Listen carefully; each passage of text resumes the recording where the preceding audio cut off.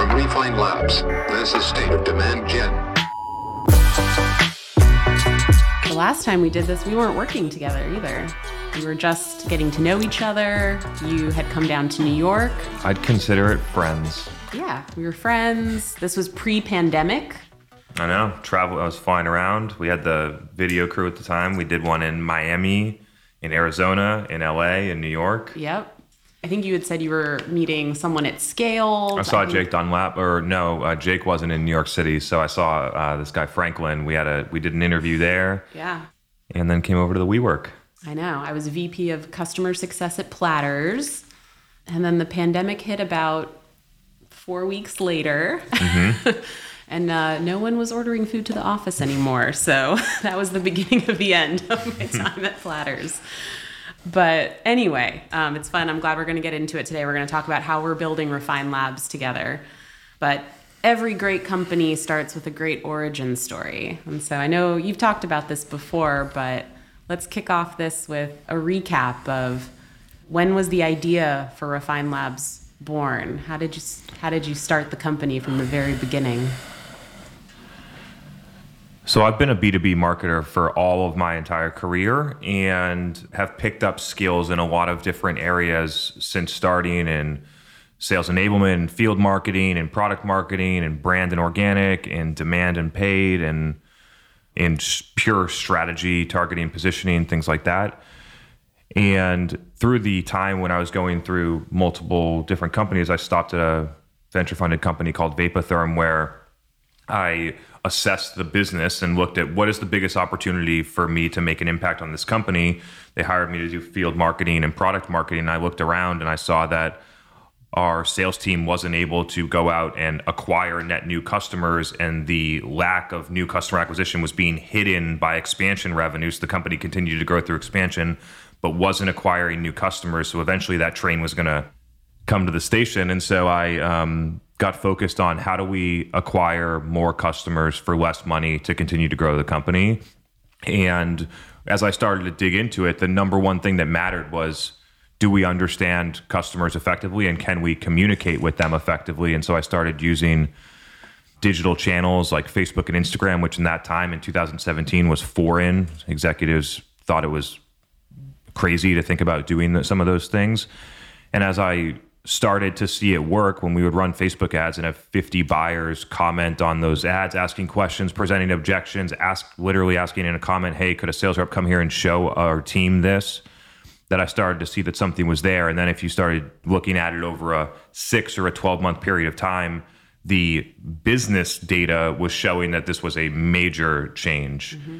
Relative to how the company was doing it right now. You just compare the two side by side: field sales, outbound, new customer acquisition, sales cycle length, pipeline velocity, total revenue, total CAC.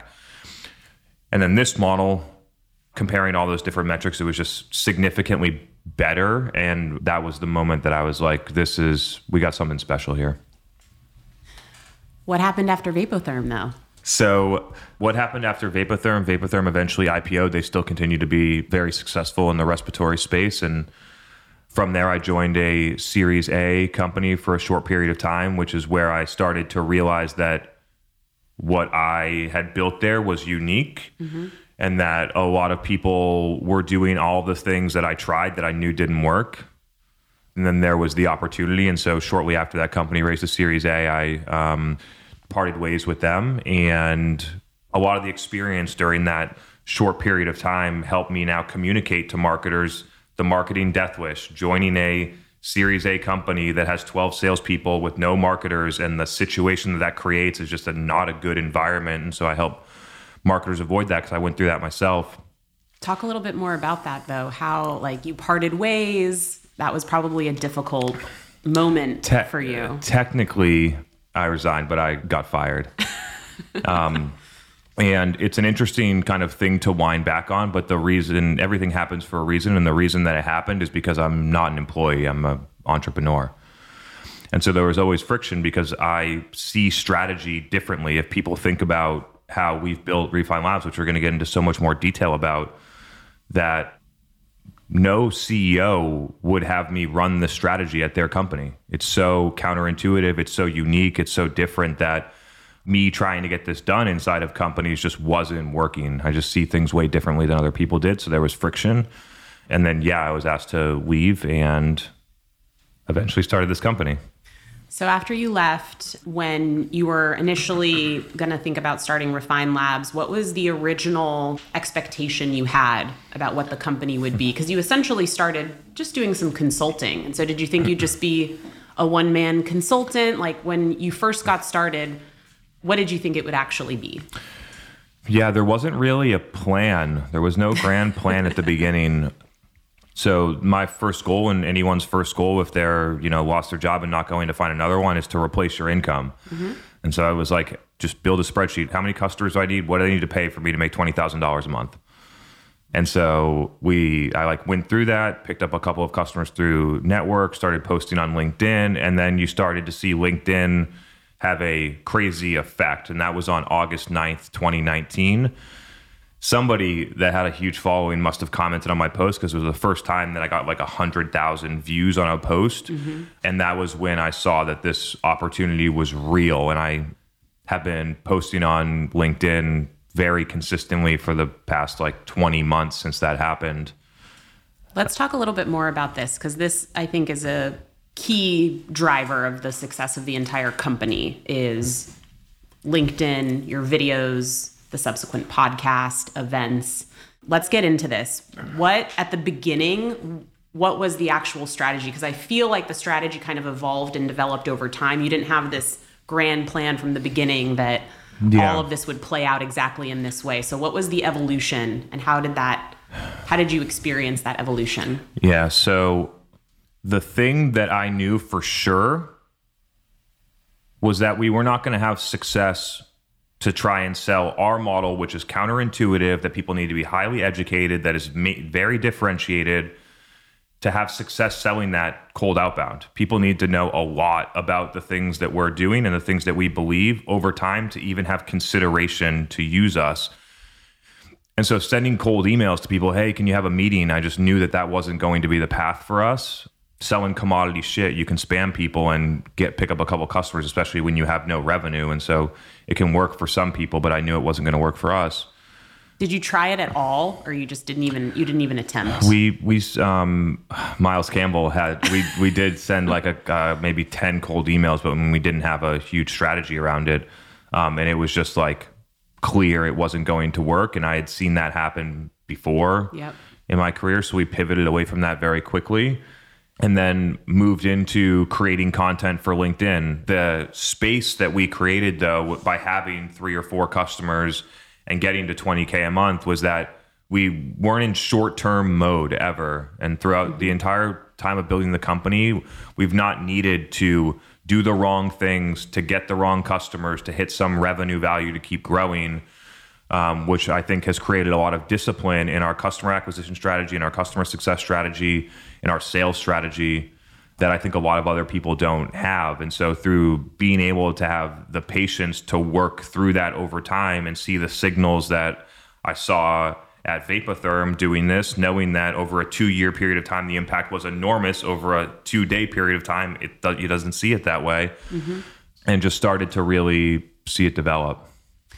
So at what point, the podcast I don't think was launched until March or April 2020. Mm-hmm. And so you were starting to see traction on LinkedIn, you were disciplined, you were committed.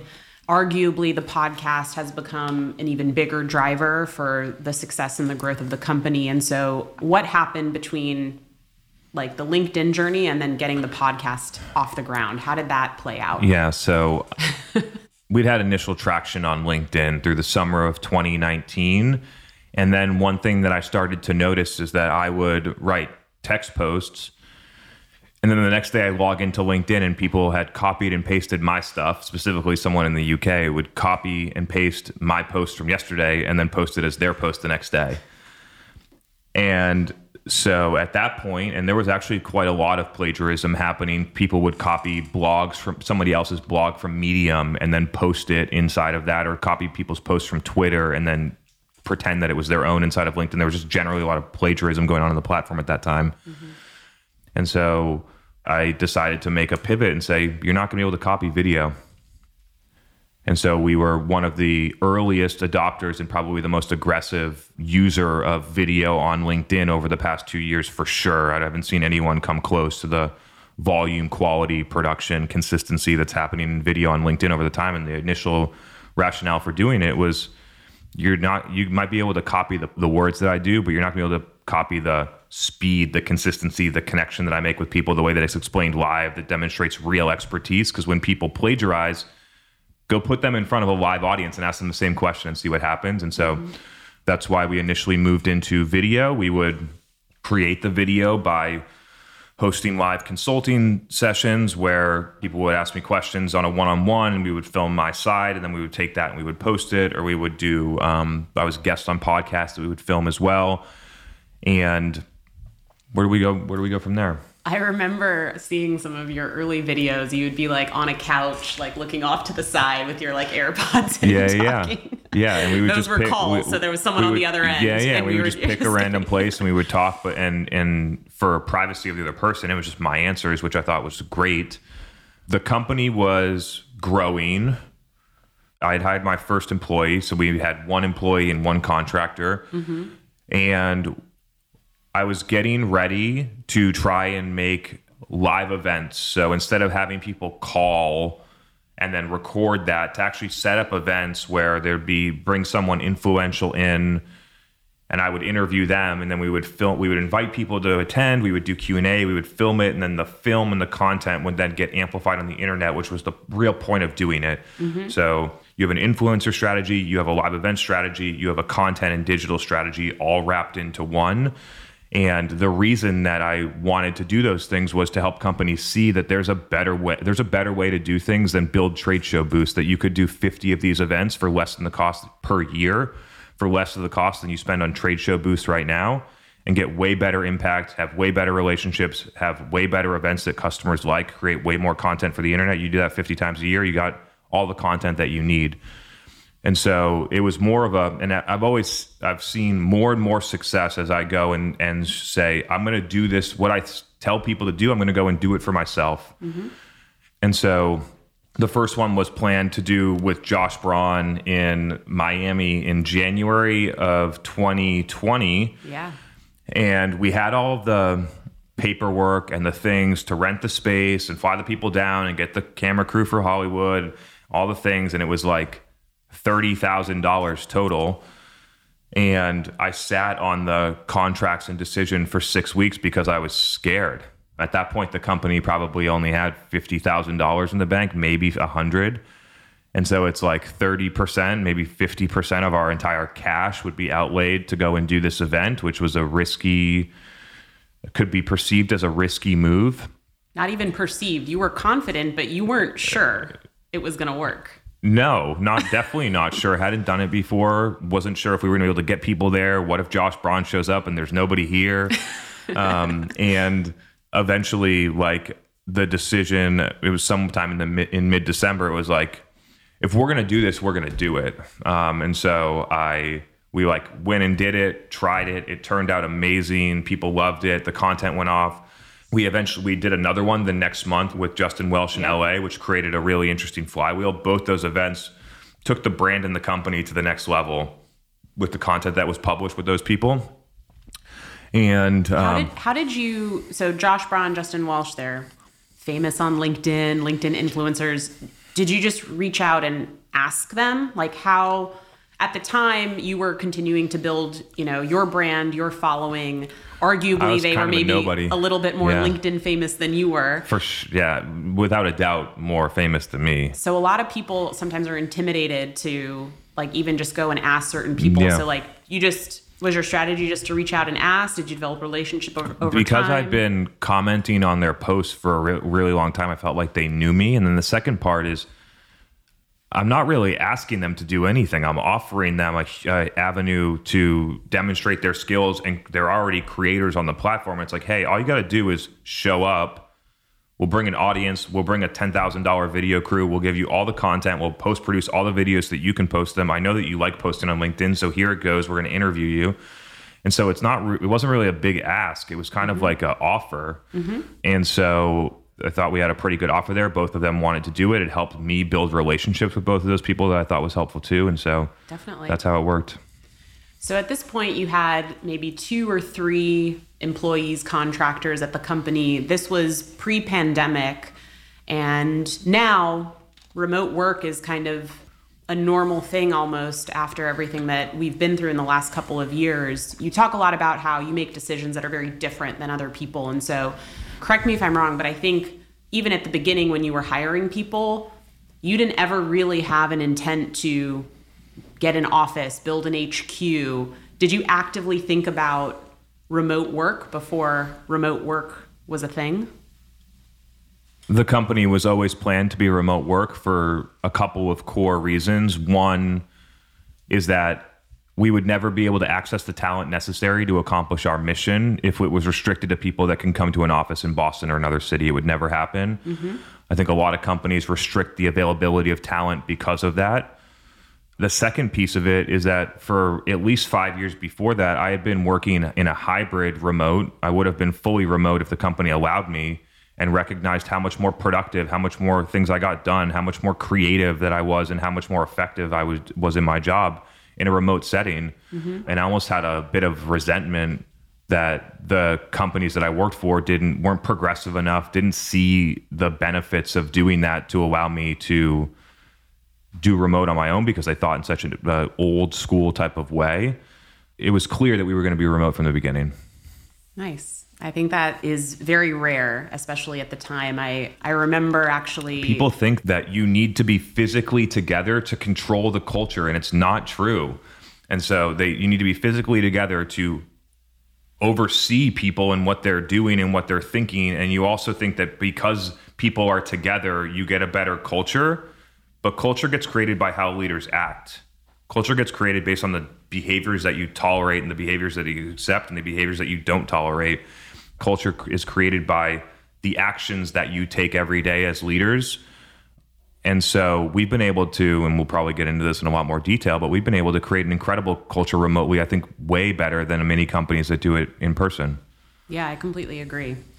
Yeah, we'll come back to this a little bit later when we talk about how we're building the company. I want to kind of keep along the timeline because I feel like we're getting very close to a couple of key inflection points that really changed the trajectory of the business. And so at this point, like the things are working, but I have no idea that this company can be a huge company.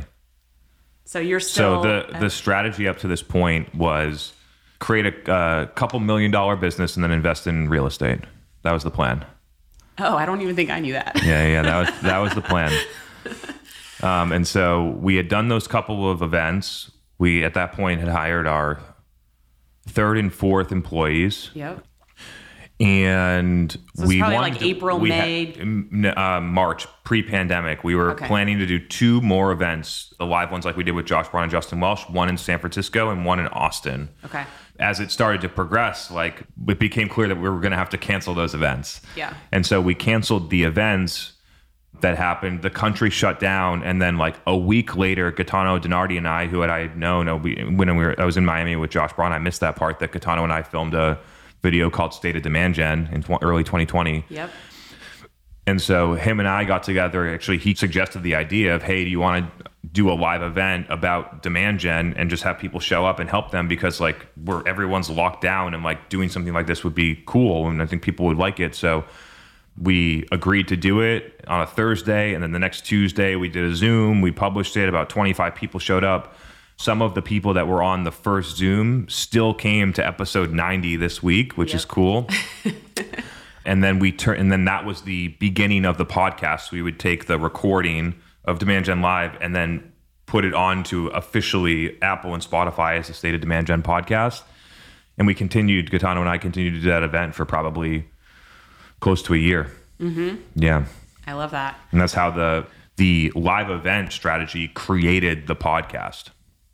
Yeah, and Demand Gen Live, I think that was the first weekly installment where you were your first like you talk about this, putting a pillar in the ground of recurring content. Mm-hmm. So you and I joined forces a couple of months after that. It was like July 2020. I actually get asked a lot from people. How did you and Chris meet? How did you guys team up? And so why don't you tell the story?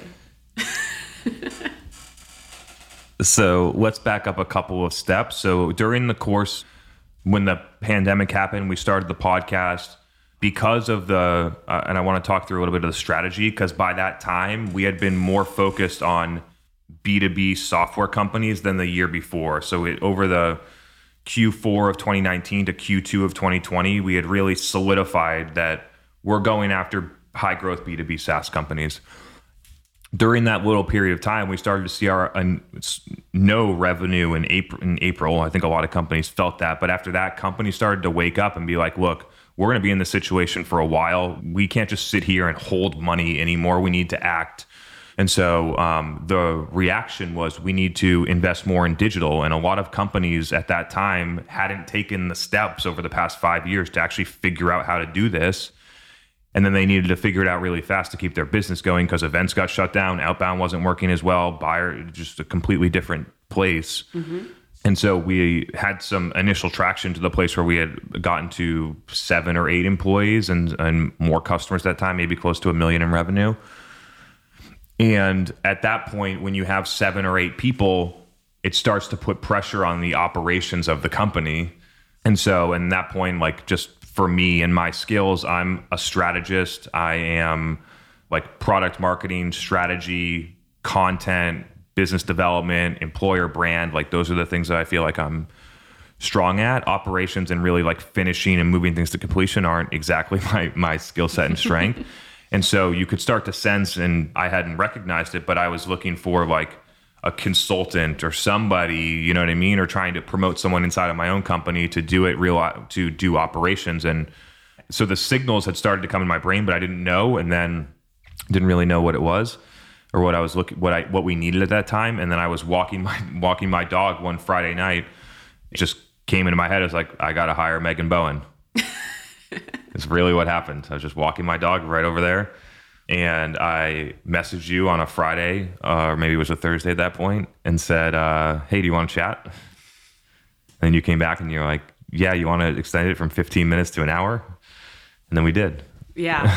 And at the time, so I mentioned this at the beginning, I was at a company called Platters. It was negatively impacted by the pandemic. I had to lay off a bunch of people. And prior to that, I was at Q, and post a WeWork acquisition, I had to go through another round of layoffs. And so I actually got your message, and I was basically about to quit my job and think about potentially doing my own thing, like starting consulting. So when you messaged me, I wasn't even sure what you wanted to talk about, but in my mind, I was like, I might have to go out on my own or start my own consulting thing. It seems like that's what Chris is doing. So I want to pick his brain so I can learn what he did to start my own thing.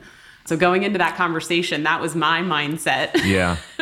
And right before I considered hiring you was the time where I recognized that this could be a really big business.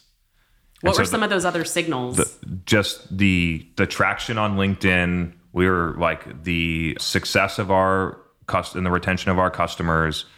The companies that we were working with were going from like seed startup to Series C high profile companies. Those companies are getting success.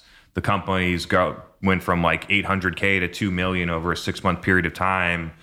There was just a lot of clear signals that it's like, wow, like we can acquire customers are successful, we can retain them, there's good margins, like, and that was the point where it was like, we're gonna scale this out.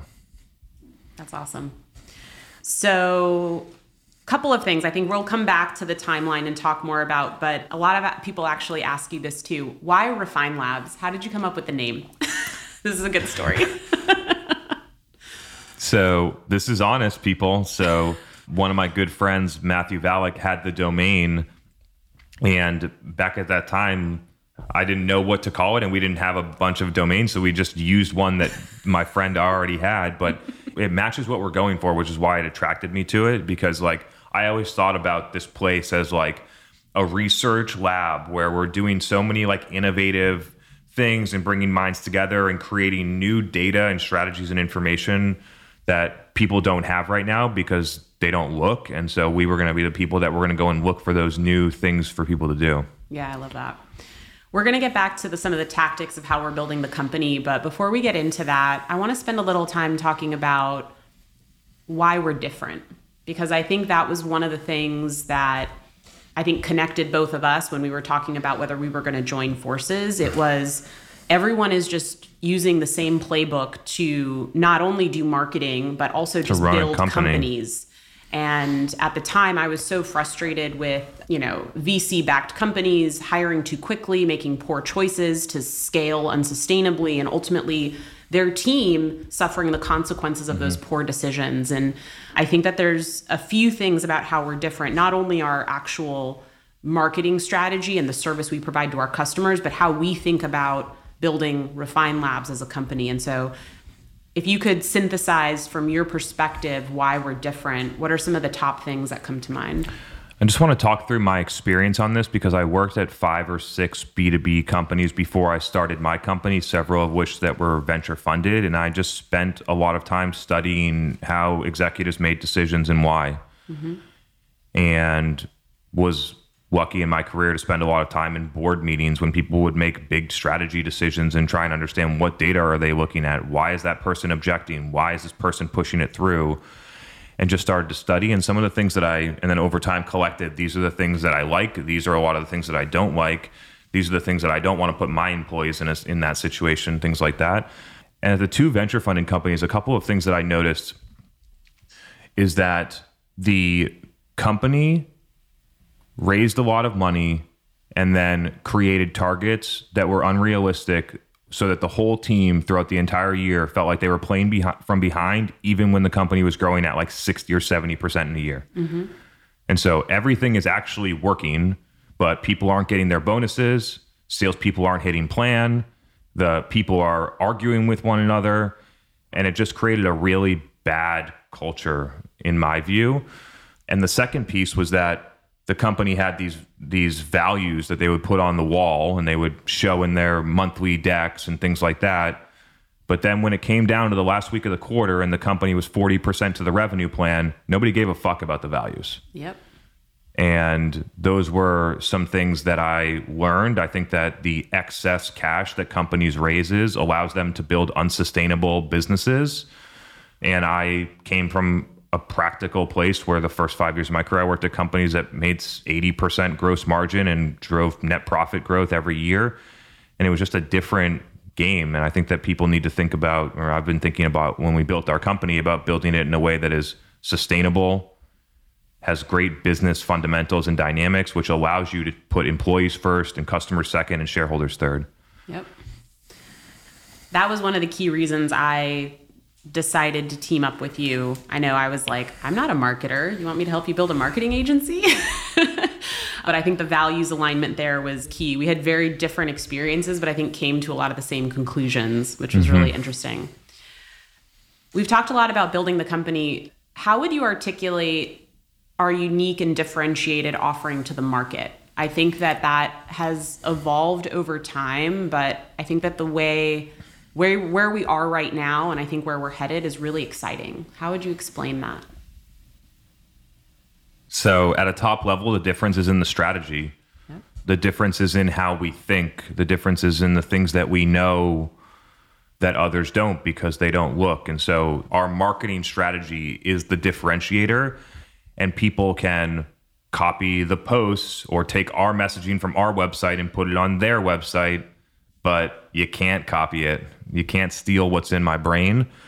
And so the strategy really is the unique differentiator, which allows all the tactics underneath it. The second piece, and I think it's really interesting, is that most companies that are like ours build on the back of tech vendors. Think about all the HubSpot marketing agencies. Think about all the Marketo marketing agencies. Think about all the companies that do 6 Sense implementations or outreach implementations and all that stuff. And when you build a company around that, you don't have your own strategy. You just follow the tech vendor strategy and then implement it over there. Mm-hmm. And that's why we don't have a lot of tech vendor relationships, is because we have a strategy that's focused on customers, not focused on how to use technology. So the separation of that, I think, is a really interesting component as well. There's very few companies that are not attached to technology vendors. The second piece of why they attach with technology vendors is because they can't market themselves to acquire customers. So they need to get referrals from tech vendors to keep growing. Mm-hmm. And we're in a different place where, funny enough, who would have thought a marketing company is good at marketing to get their own customers. And so we've gotten in a place where we don't need technology vendors to bring us customers, and we don't want to implement their strategy on customers. And so that's a key differentiator. It's technology agnostic and focused on what customers need, and it can evolve at a rate that's super fast because it's not hindered or constrained by the technology.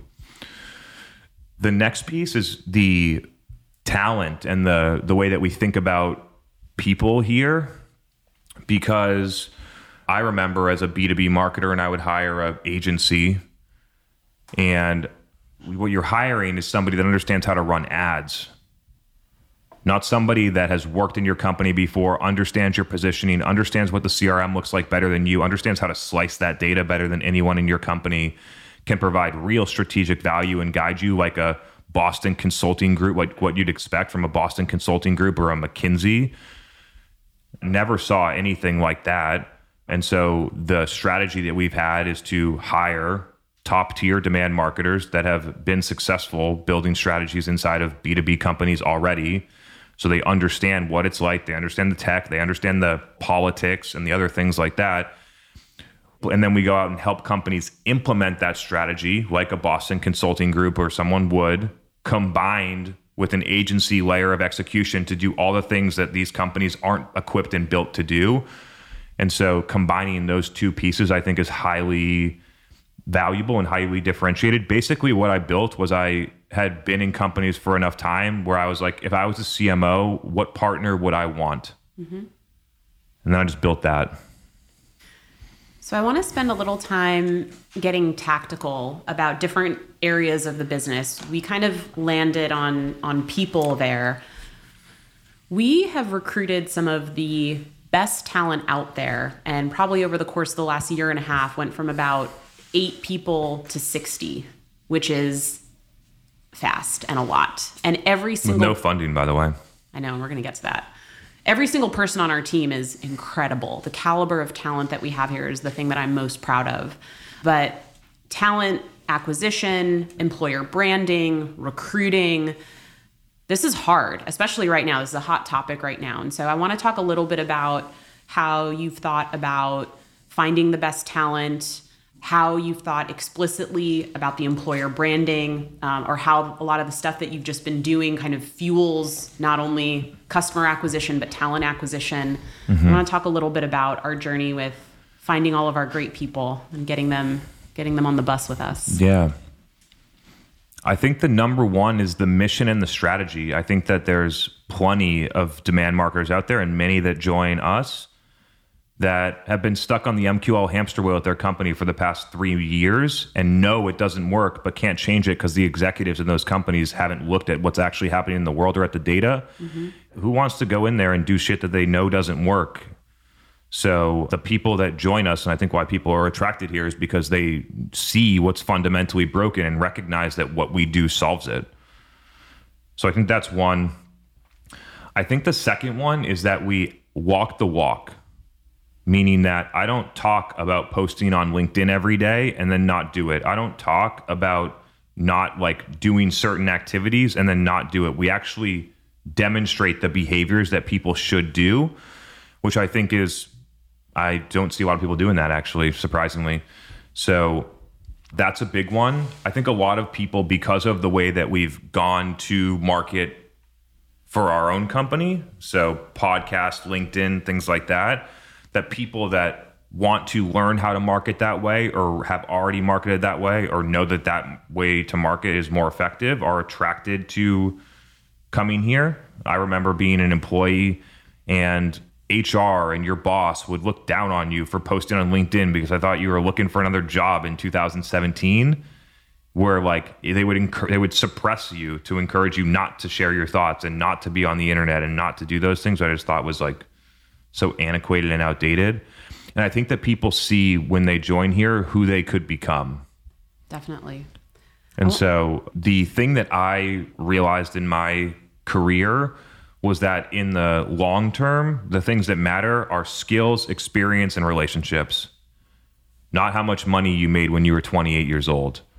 And I think that a lot of people are starting to pick that up, is that if you look at your career over a more long-term window, not how much you're going to take home this year, that it matters a lot more to be in a place where you're constantly learning and growing with people that you like, that are challenging you, that will become future business partners or CMOs or things like that.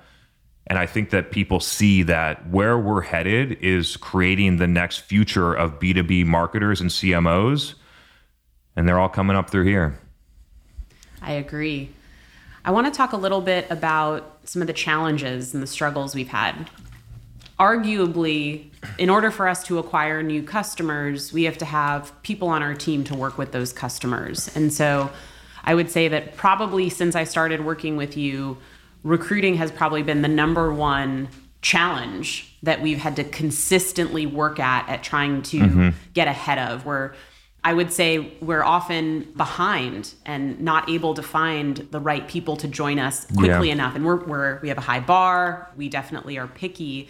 I know that we spent a lot of time talking about how we were going to think about our employer brand, how we were going to deploy other strategies to try to get ahead of this. So talk through some of the challenges that we've had around recruiting and some of the things that we did over time to address it. Yeah, I want to talk through one in particular, because some people that are thinking about working here mention that they don't see themselves working at an agency because of how bad the working environment has been, either for them in the past or in another way. And the first thing I say is, like, we're not really an agency. I would put us way closer to a consulting firm than an agency in that type of bucket.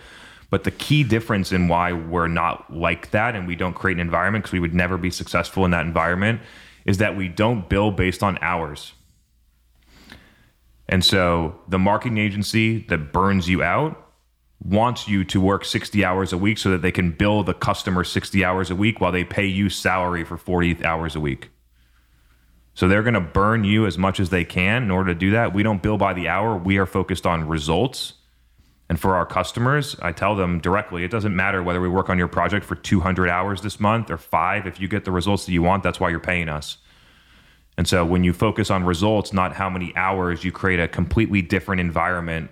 And I think that's like something for business generally, right? Like, it's basically caring more about the results, vanity metrics, or activities. So, that was one big one. I think that the negative stigma of agencies has been a little bit of a challenge. The second one is not being a high-profile, venture-funded type of company, which in some cities people have egos of needing to work at some company that's raised $100 million because they think that it's cool, or they think that that's the what you need to do, or something like that. And so when we compete with talent with some of those companies, it's been a little bit of a challenge. But I think what people are starting to realize is that the culture and the environment is drastically different when you have those two types of companies stacked together. Those are a couple that came to my head. What else you got?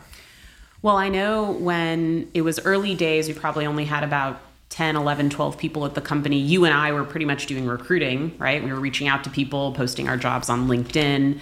And I think one of the misconceptions I think we held were, we have to do our own recruiting. Like, we're not going to outsource this externally. This doesn't make sense. Like, we can figure this out.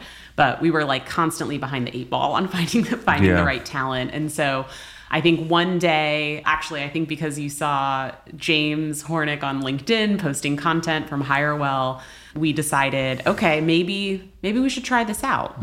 Maybe we should see if this makes sense. And that was around the same time we also reached out to Nate at Before You Apply. And so basically, I think that was January of this year, 2021. Yeah, maybe even later than that, but maybe even later, where we got an external partner to help. And then that's when we created our Before You Apply page. And then this is when I feel like I finally became a marketer and really leaned into our employer brand. Talk a little bit about those decisions, because I think that was an inflection point in getting the right talent for us. Yeah, I mean, leveraging several different recruiting firms to bring in top talent has been a major driver in the growth of the company this year in order to keep up with the immense amount of demand that's been created. So that was a big choice for us. Yeah, it worked out though. And I think that one of the things that we also did early days was initially we wanted to empower our team to feel confident to post on LinkedIn. We'd give them little training sessions, a playbook. We'd talk them through the dynamics of the platform. You and I would model that behavior. People tell me all the time, they're like, I open up my LinkedIn feed and I just see every person that works at Refine Labs popping up in the feed. And so talk a little bit about how you think inspiring and motivating the team to focus on their own personal brands on LinkedIn not only I feel like that's created a win-win-win situation. It's good for them, it's good for us, it's good for our customers. It's the whole ecosystem. It's not like we hire a bunch of people and then we're like, hey, now like go post on LinkedIn. You need to look at this way more broadly. When we post on LinkedIn and we create podcasts, we attract people that also spend time there that want to do those things. And then they want to work here. And then when they get here, they already want to do that. And so then that other companies don't do that. So you see companies needing to use whatever that stuff is, employee engagement platforms where you share out blogs or different things like that. Or companies just don't help their own employees do it because they want to suppress them because they think if they're successful, then they'll get another job. Like they'll go get another job or they'll start their own thing. And you're not going to stop someone that's going to be successful from being successful. I totally agree. And so for me, if somebody at our company comes here, gets way more popular on LinkedIn, goes out, starts their own company and has a lot of success, awesome. From somebody that came that was a manager level demand marketer and over a year starts their own company, is way more successful, and we're the bridge for that happening, that's great. That's awesome. And so I think that people just don't see how an employee coming through, being successful and leaving can actually be a good thing, but it can be. And it's our job as leaders and business owners to continue to give people reasons why to stay, not trying to force them to stay. Yeah. I want to touch on one more people topic, and then I want to switch gears to talk about our ICP evolution, our service offering evolution. You mentioned that agencies can get a bad rap in the market, that they're known for overworking people. It's really important to me too that this conversation is not just a highlight reel. And so we had an inflection point this year where, and we'll talk a little bit more specifically in a minute about the evolution of our customer base and how quickly that evolved and changed. But we had a point several months ago where we were starting to get a lot of feedback from our team that they were starting to feel overworked. They had too much on their plate. They were trying to figure out how to get everything done and meet client deliverables on time. Talk a little bit about kind of how we got into that situation and then what we did.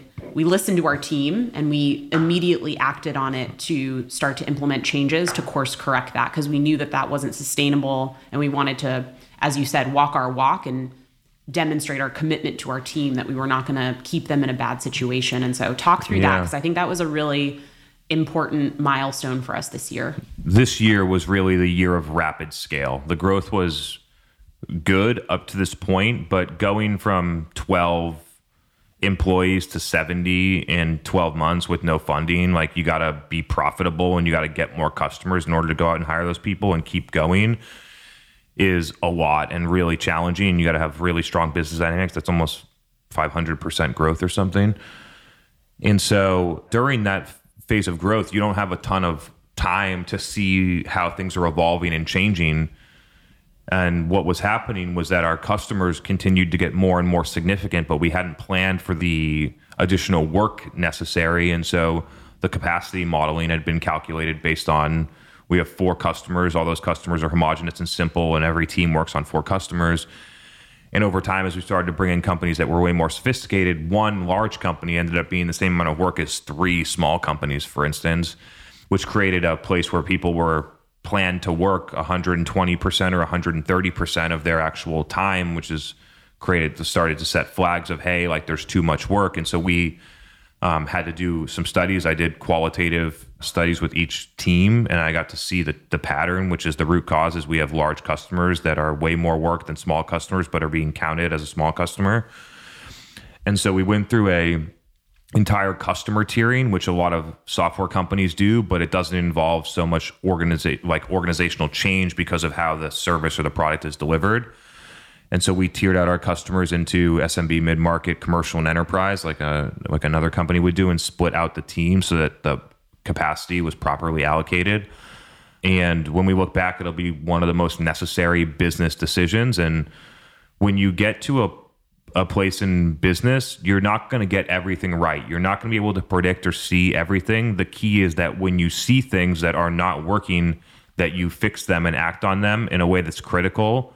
When we noticed it, we put things into place 3 days later to start to correct this issue, and was fully resolved in 3 months. And I think it's like something that the team saw and really respected us for. You talk a lot about how culture is created by the actions that you take and the behaviors that you have. And I think a couple of things beyond the business implications there, to create an environment where people feel safe to tell the CEO, the COO, their manager, VPs, I have too much work. This is unsustainable. I need help. That's something that actually I'm really proud of, because a lot of companies don't create the psychological safety so that people feel comfortable actually expressing a sentiment like that. And then for you to have your deep dives with each person and for them to give you the truth and share what was difficult, what they thought might needed to change, and then communicating and executing on that plan with the team. And so that, I think, is going to be a big driver for the future of our business, because our people will tell us when things are going wrong so that we can do something about it. I always talk on LinkedIn about talking to customers, and there was something that I realized as the company grew so fast about 3 or 4 months ago, is that my number one customer is the employees. And so I've translated this to talking to employees and customers, and I have 6 one-on-ones with employees every week, and I've been doing this for more than a month, and it's probably one of the most valuable activities that I do right now, and would recommend for business leaders if you're not doing this for anyone, right? The marketing manager, the designer, the VP, it doesn't matter what their title is. We just rotate through and I talk to everyone. And it's just been so valuable. I'd recommend it to people. Definitely. Yeah. You can host office hours for people to sign up, but not everyone's going to feel comfortable doing it. So being proactive, I think, has been huge for us. Let's shift gears a little bit to our customers. And so, I don't know, your first couple customers, I think, were hardware companies. Profitable hardware. You came from the medical device field. Now we're signing the hottest, fastest growing B2B SaaS and tech companies out there. People talk a lot about your ideal customer profile, staying really focused, focusing on a niche. But we had a pretty rapid evolution from one distinct customer segment to another. Mm-hmm. And so talk about that journey. I don't think people realize how much of a strategist I am. It's just the truth. And so when I've done this at multiple companies, and I've gone in and shown them like, hey, here, I just went out to the market for 90 days. I have segmented it in these different ways. For these 6 or 7 reasons, it's clear that these companies will not buy our product for this reason. They've told me it. And over here, these are the people that did. These are the people that want to buy it. And if we were going to sell it to them, we would actually change the messaging, and we're going to change the product roadmap, and we're going to focus on them. And companies won't do it. Mm-hmm. And so when I started, we didn't have an ICP. And at the beginning, most companies don't. So you got to figure it out. And so the thing that I was looking for is recurring revenue model hardware businesses. And then I started that had a sales team that wasn't like e-com or things like that had a sales team. And as I started to go through it more, and the LinkedIn channel started to attract recurring revenue model software businesses that had a sales team that were way more open to our way of looking at the world and way more excited about the things that we were doing, and already invested a lot of money in digital while hardware companies don't. And so that was a big shift of saying, are we going to go over here and try and convince a market that doesn't want to buy what we're selling and try and convince them to buy? Or are we going to go to a market that already believes in the things that we're talking about, invests money in there and wants it? And it was a clear choice to pivot to that place. And very quickly, over the first 6 months, a couple of our early software and SaaS customers had a lot of success. which created word of mouth, which then started getting larger companies. So our Series A's, Series B's had success, which then started to create word of mouth. We got a couple Series C's and Series D's. Over the next 12 months, we had proven out the model with those companies to a level of 300 to 500% increases in pipeline over a 12-month period of time, which is ridiculous for a Series C company, right? The baselines aren't zero. 300 to 500% increase isn't going from 100 to 300. And so by the baselines were large in the millions, and then moving that up by 300 to 500% was very encouraging. And the things that we always talk about here, dark social, creating content that makes people aware of certain things, delivering a great product or service that drives real business results to create word of mouth in the market. Combine those two together where people are talking about you and customers that you work with are happy. Then those customers that are happy have opportunities to tell other people that they're happy, that you create this flywheel effect with when more and more companies are talking about you and are interested in working with you. One thing I want to add, because we have had multiple conversations over time as our ICP has evolved, of what are the characteristics, what are the things that we look for? And certainly there's, black and white criteria, but what's most interesting, I think, and very unique to our business is I think our number one criteria for an ideal customer is that they are philosophically aligned with our methodology. And that's a very subjective criteria to have, and something that we actually vet for in sales conversations. Mm-hmm. And so I don't know if you have anything to add or to expand on that, but I think that's very unique. And I think that more and more what we've realized is if a company is not fully bought into the way that we see the world, that they're probably just not a good fit customer for us. Yeah. What we knew for sure going into it is that the way that we do things is very different than how people think that they should be doing it. It's very different of what they're hearing from Gartner and Forrester and vendors. And so going out cold and trying to talk to someone that has never heard about our methodology and try and convince them or educate them was never going to work, which is why we didn't go to an outbound type of model. And so the idea was that if we created content over time, we would educate people that were engaged, and people would self-select and be like, hey, this stuff makes sense. I believe in it. I'm seeing it in my business. I'd like to work together to solve this, which created a place where buyers are 99% done buying before they come and try and work with us, which leads to selling $500,000 deals in less than 30 days. And that's just the way that we've gotten to, because we do all of the legwork through marketing, not sales. And sales is focused on making sure that the customer has the right mindset, has the right expectations, and is a good fit and going to be successful with us, not convincing someone that doesn't want to buy. And so that was the initial strategy. And when we think about the alignment, every company has this. You just don't see it because you're not looking, because you're looking at what ZoomInfo firmographics say. But psychographics of how people think are the number one driver to whether or not they're a fit for your product. I totally agree. Let's talk about our sales process, because I think it's another very unique thing in our business. 100% of our customers come inbound to us as a result of our marketing. And not inbound like HubSpot SEO inbound in 2011, just to be clear. Thank you for clarifying. And I mean, up until recently, you, me, our VP of Growth, MJ Peters, have been taking all of our sales calls. We're on the cusp of basically building out a sales team now that we've reached this point in scale. And you and I have had many debates. Actually, even in our first interview, I remember we covered this topic around sales commission and how you should be incentivizing sales reps. Given the unique nature of our customer acquisition model, our sales calls are not convince as many people to hire us as possible. It's find the best fit customers. And so talk a little bit about how you think about how we're going to build a sales team, how we're going to incentivize that sales team, how we're evolving our sales process, because I think it's another very different way to think about it than almost every other company out there. This is not just the sales process. This is a go-to-market across the entire company. It's a company strategy.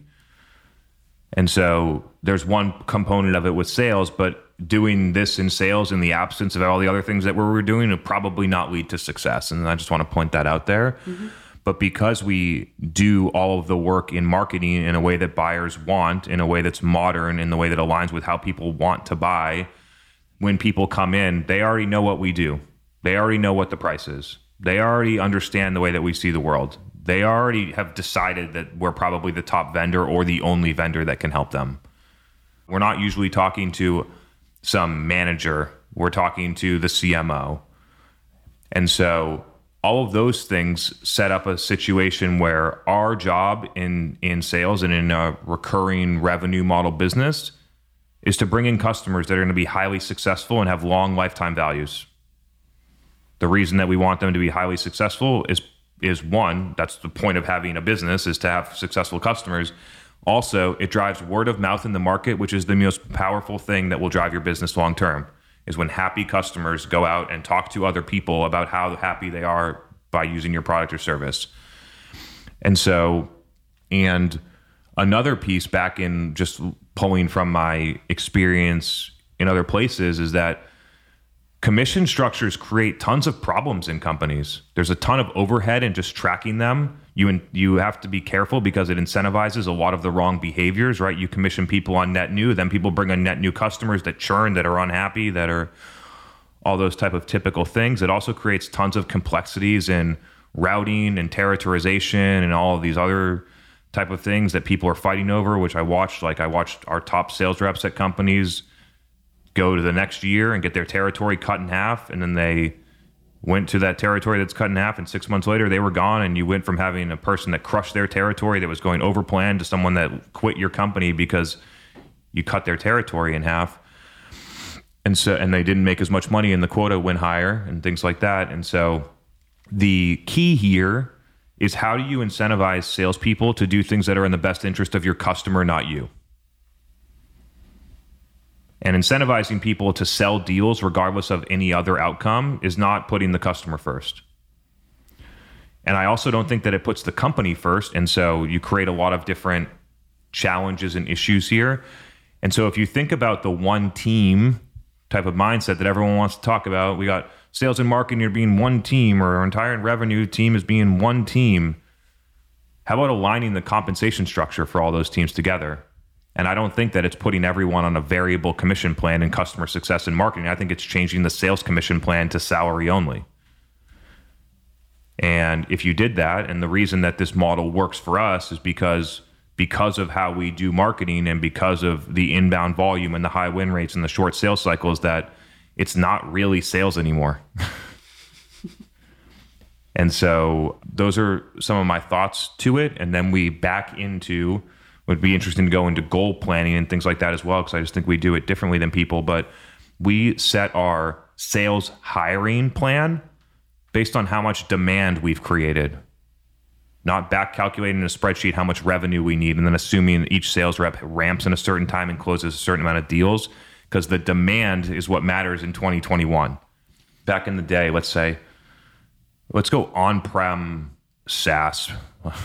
Or on-prem software, it's not even SaaS, where back in the 90s, the sales rep individually had way more control and accountability to actually closing the sale than they do today. It's just completely clear.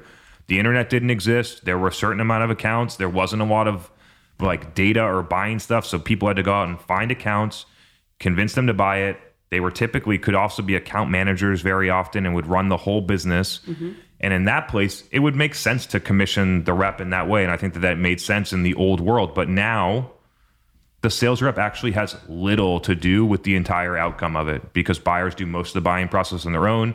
There's information available everywhere that they're not consulting the rep for a lot of this information unless companies hide it, like they're trying to fight it. Mm-hmm. So you got review sites, you got peers, you have communities, you have other websites, you have influential people, you have conferences, you have all these different things where buyers are getting information. And then they go out and consult their peers, do a lot of independent buying is what's happening today. And you're going to make the sales rep accountable to all that different stuff that they have no control over. I think is the key change in the world of why commission plans are outdated or starting to drive the wrong behaviors in companies. Yeah, it's really well said.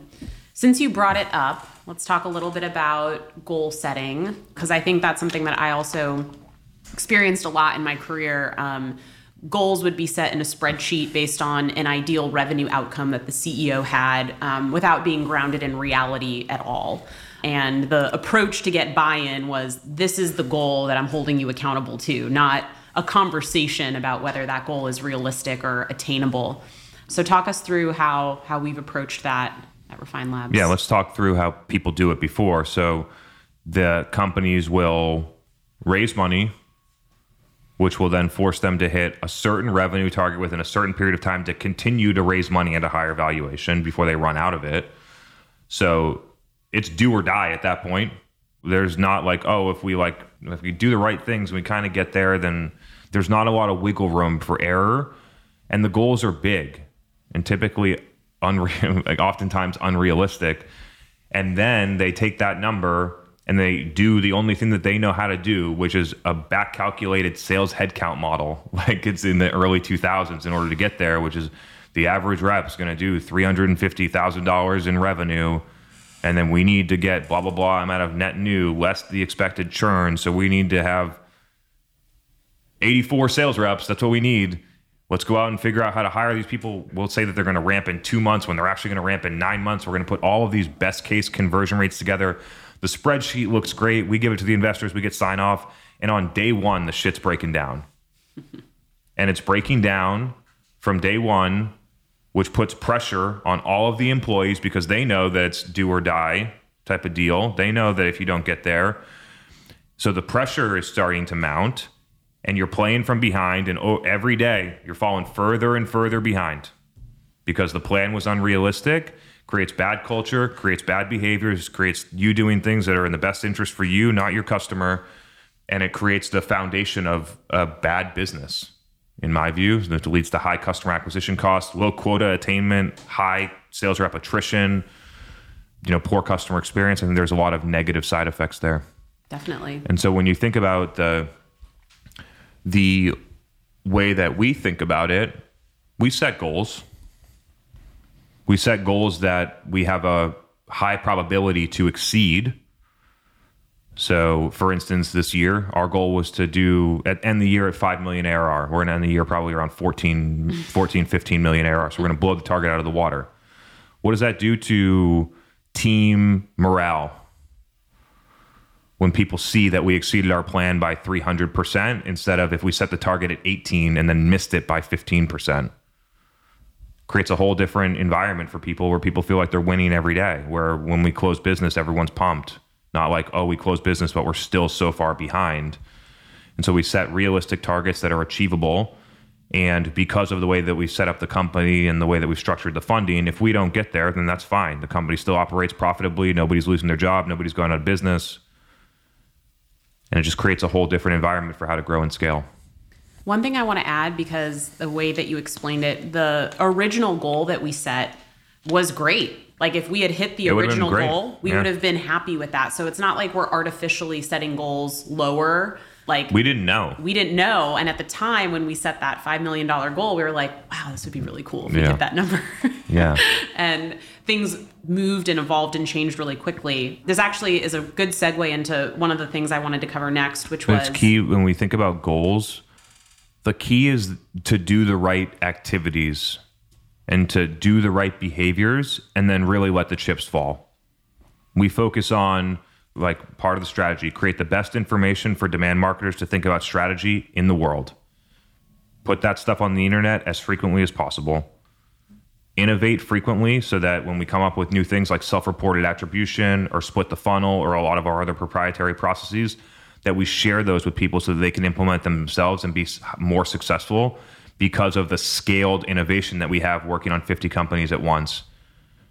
Do the best that we can for our customers every day and focus on driving real business outcomes like qualified pipeline generation and revenue growth that matters the most. And those are the things that you can control on a day-to-day basis. By focusing on doing the right things, I think is the right thing, as opposed to focusing on hitting metrics. Yeah, I'm very aligned to that. Something that has changed a lot in 2021 for us has been our offering. We started the year with an idea that we could offer creative services And now we have arguably the best B2B creative team out It's there. not close. It's not even close. We started the year bringing on customers at $12,000 a month. I think one of the last deals we closed last week, they're paying us $46,000 a month. Talk a little bit about the evolution of our offering, not only adding creative services, but how pricing and packaging evolved pretty rapidly over the course of this year. I think this is something that a lot of entrepreneurs, small business owners would get a lot of value at, because what we're selling now is completely different from what we were selling in January. Yeah, there's so many things that go into this. So the first thing that's been changing over the past 12 months is that our target customer has been changing to a company that's far more mature, from a company that's generating, $300K a month in pipeline to a company that wants to generate somewhere between $3 and $30 million in pipeline a month. So the stakes are higher, the investments are higher, the results to the impact on business value are way higher. When you think about generating millions of dollars of revenue at 15, 20x revenue multiples, like, we're not fucking around anymore when it comes, this is real money. And so the type of company that works with us was different. The second piece of it is that we initially had been focused on the media, buying the ads, helping customers create content, things like that. And what we discovered when you start to run this at scale, which is part of what we're doing here, is looking at what are the trends that we see when we do this across 50 companies at the same time. And the trend that was super apparent was that the creative matters a ton to whether or not it's successful. How is the message packaged? What are the words? Are people consuming it? Is it a video or a picture or a carousel? Like, what is the actual goal? All of those components it would be, and it's people will really understand this. It'd be like going to buy a Super Bowl media spot for $7 million and then spending $5,000 on the video. Mm-hmm. And that's what every B2B company across the board does right now.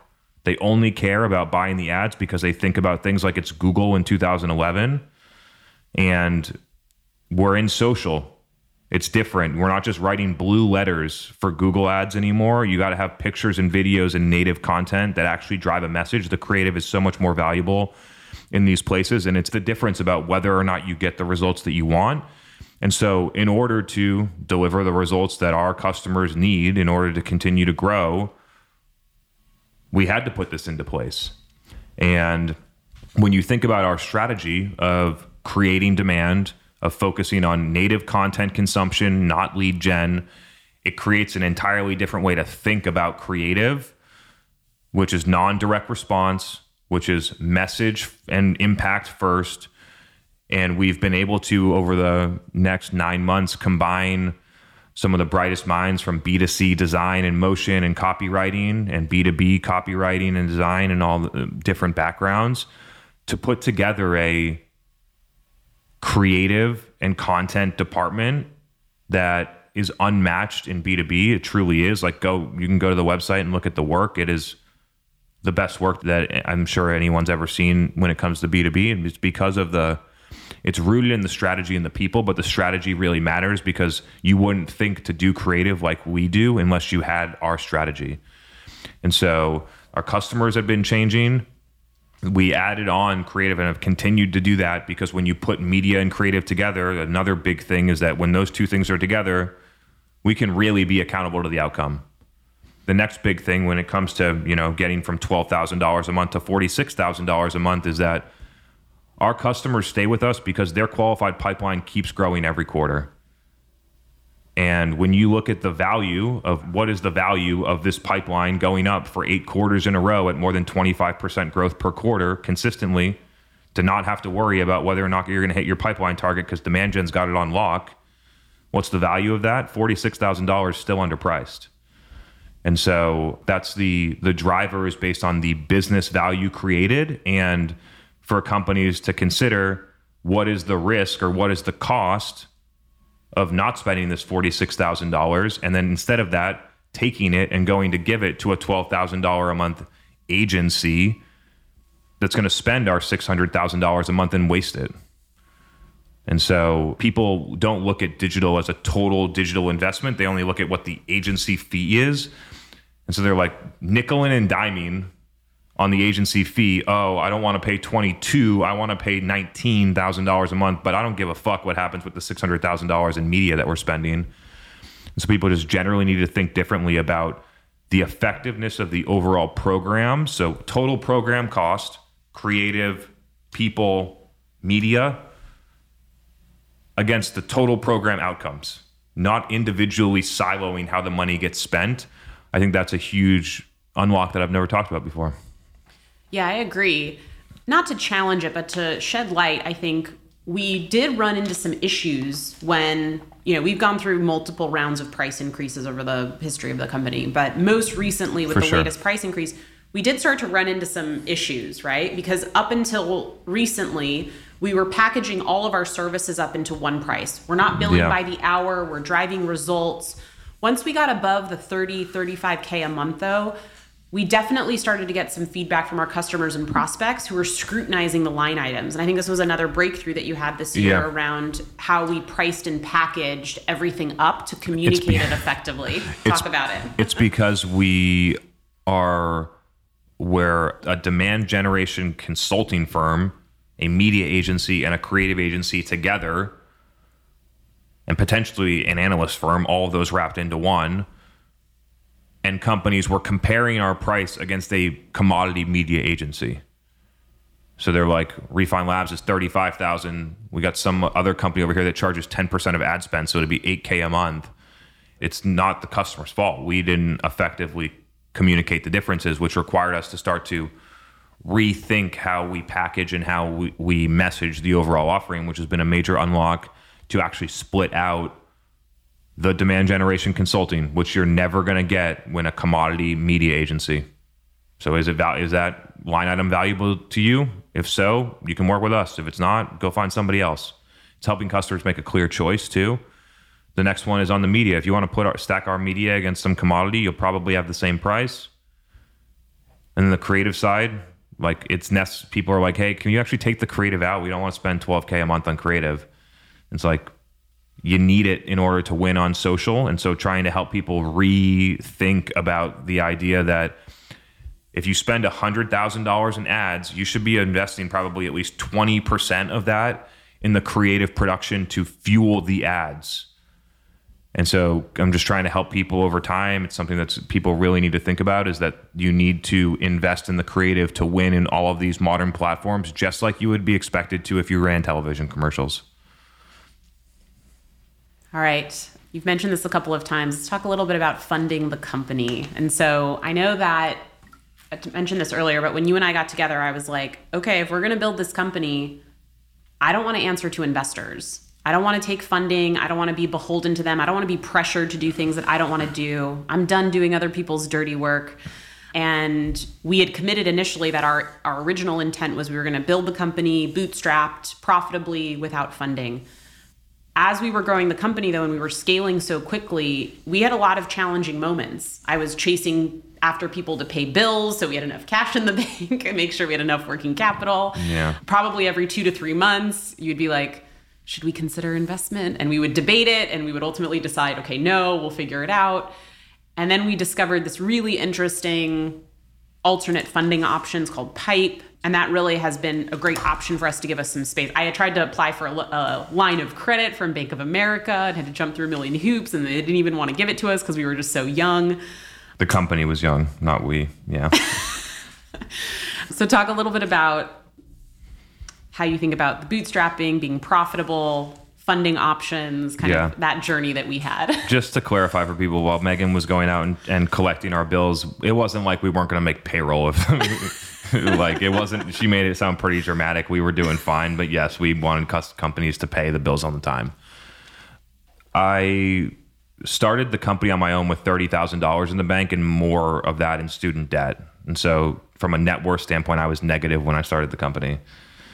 And it's an interesting learning for me. And I think it's an interesting learning. It could be a learning for a lot of people, because when you don't have money, it forces you to create a strategy and a business that actually works. And so if we had raised $5 million, we probably wouldn't have discovered how to do LinkedIn, because we wouldn't have gotten forced into it. We probably wouldn't have moved to a podcast, because we wouldn't have gotten forced into it. And so a lot of the behaviors that have happened and the things that have been the most important, impactful things to growing the company were created because of a lack of resources. And so I think that it's interesting. Lack of resources can drive a lot of innovation that a lot of companies just don't get forced into because they don't have a lack of resources. So that was a big one. The next one is that it forces you to build a business that can sustain itself. And so when we were growing, a super interesting thing in our business is if we don't get any customers next month, everything's going to be fine. The company still makes money. The company still has happy customers. The company still has happy employees. We just slow down our hiring plan a little bit. For other companies, it doesn't make money next month. It doesn't make money the next month. Things start to get a lot of pressure because they lose money every month. And so those two dynamics of create a business that can sustain itself, that's profitable, plus create a space where you can innovate a lot, I think is why our company has been so successful. And I credit a lot to not having a lot of things.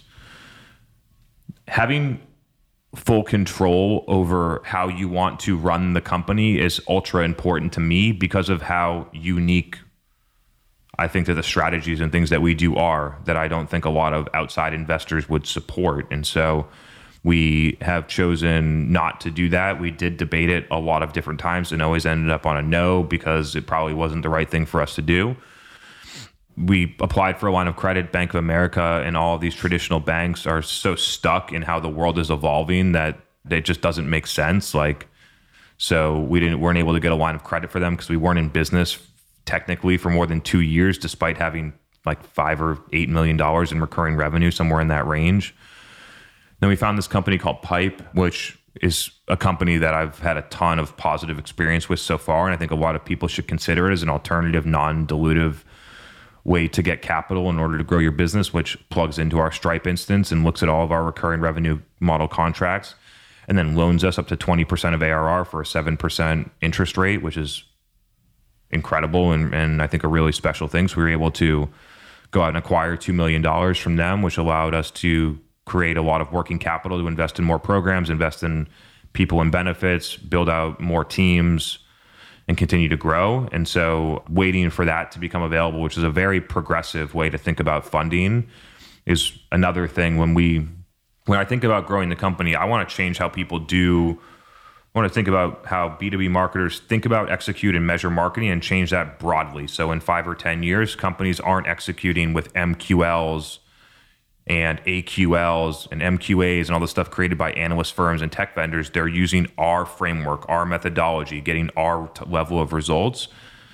But the second piece of it is I want to model how you could grow a company in the future, what a modern company actually looks like. How do they think about remote distributed work?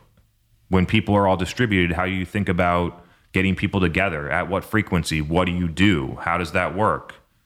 How do they think about funding? Do you raise a bunch of money? Do you bootstrap? We've gone through a period of time for up to 20 years where the raise a lot of money, VC model, growth at all costs, hire a bunch of people, try and sell your business. That's been a thing going on. It's not going to stop, but we've been 20 years in this. Not a lot's changing. And it's like, maybe there's a different way. And what are the things that you would need to do differently to create a different situation? And so just how we go to market, how we think about marketing, how we think about sales, how we think about customer success, how we think about finance, how we think about people is all different than how companies think about it today. And I think that will eventually be a model of where people can look back and be like, that's how I want to grow my company in the future.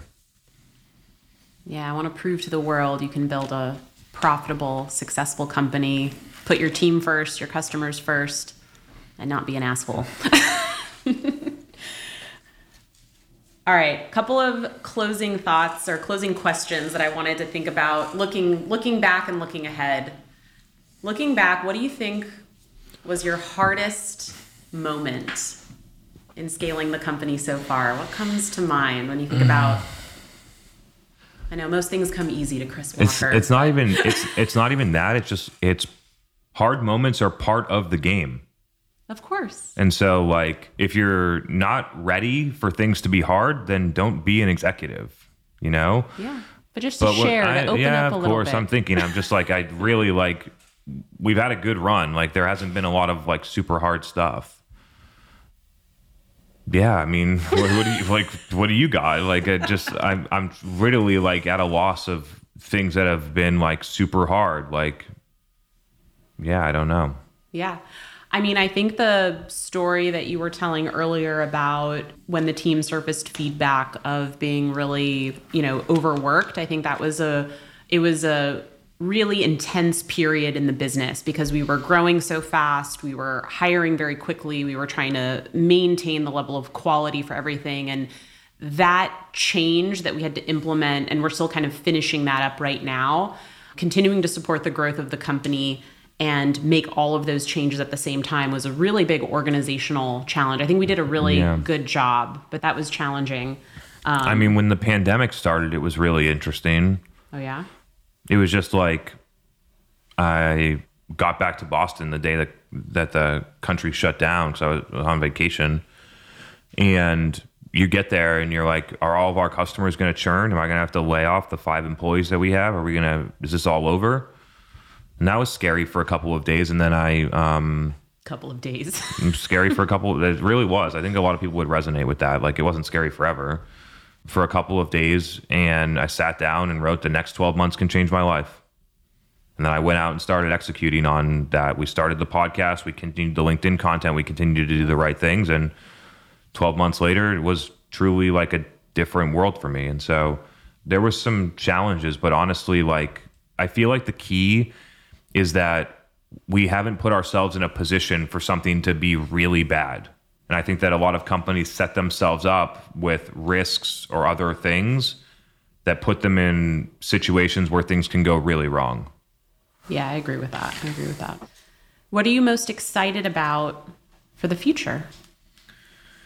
So the thing that I am most excited about is we're entering like the next phase of Refine Labs where the strategy is formalizing, where we have data across 45 SaaS companies that are all pretty similar, that are all in the same stages, data sets that nobody else has, that we're starting to put together a research product that's going to help people look at data and make decisions on how to drive strategy with way more confidence than what they're doing right now, which is asking people in Revenue Collective, looking at serious decisions, data, things like that are not as specific, not as helpful, not real world data. It's not Salesforce data. It's survey data.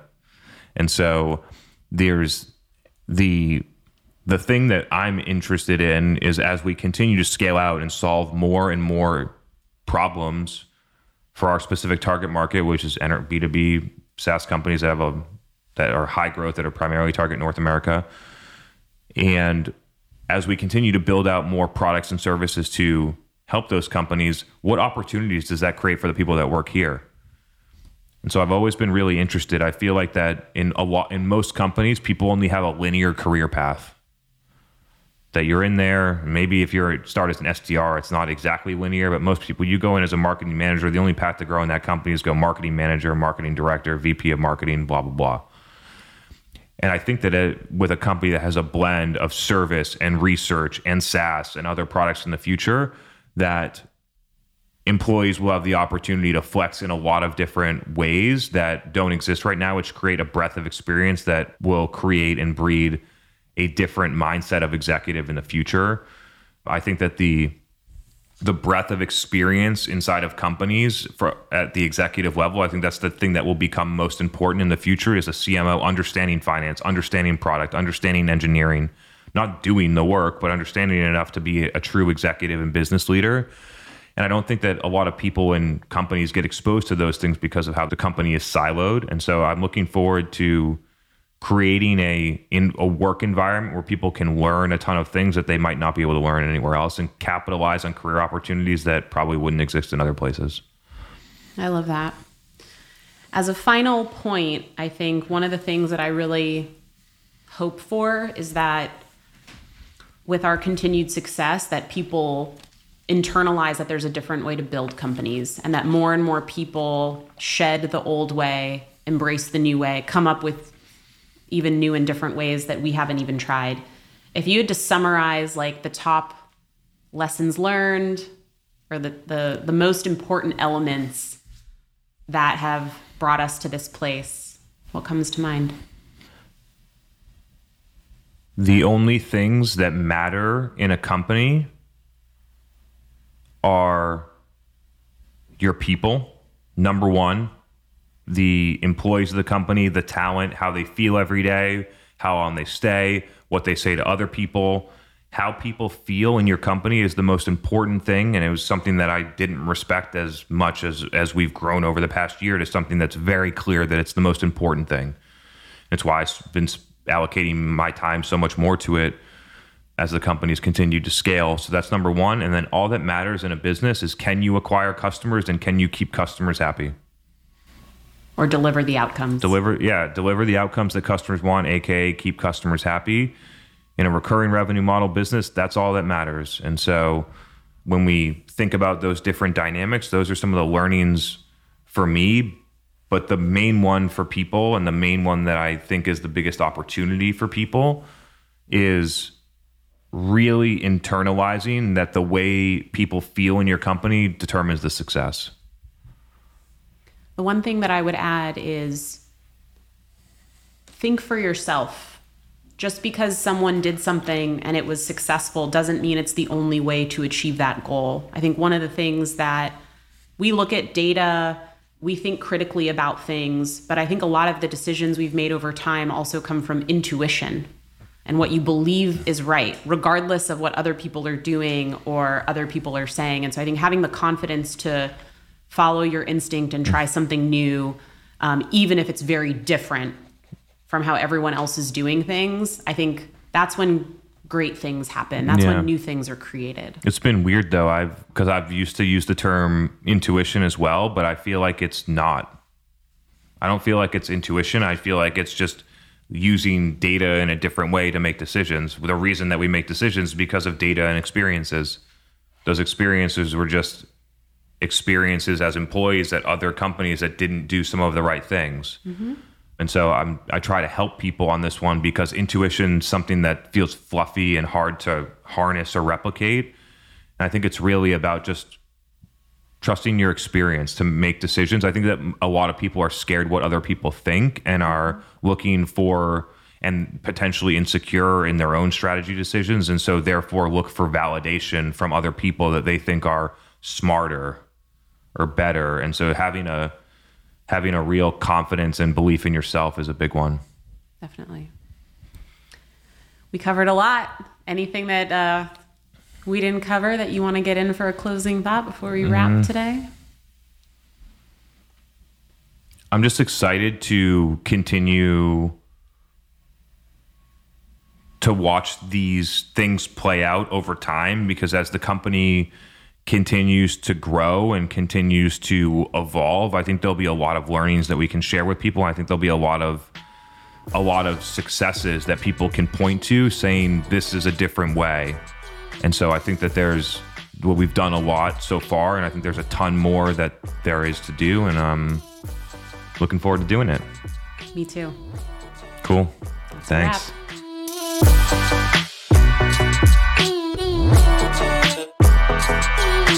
Hey everyone, thanks for checking out this episode of the State of Demand Gen podcast. You know, it's crazy to think that now more than 15,000 demand marketers, sales reps, product marketers, field marketers, CMOs, and everything in between are listening to this podcast and getting a ton of value out of it.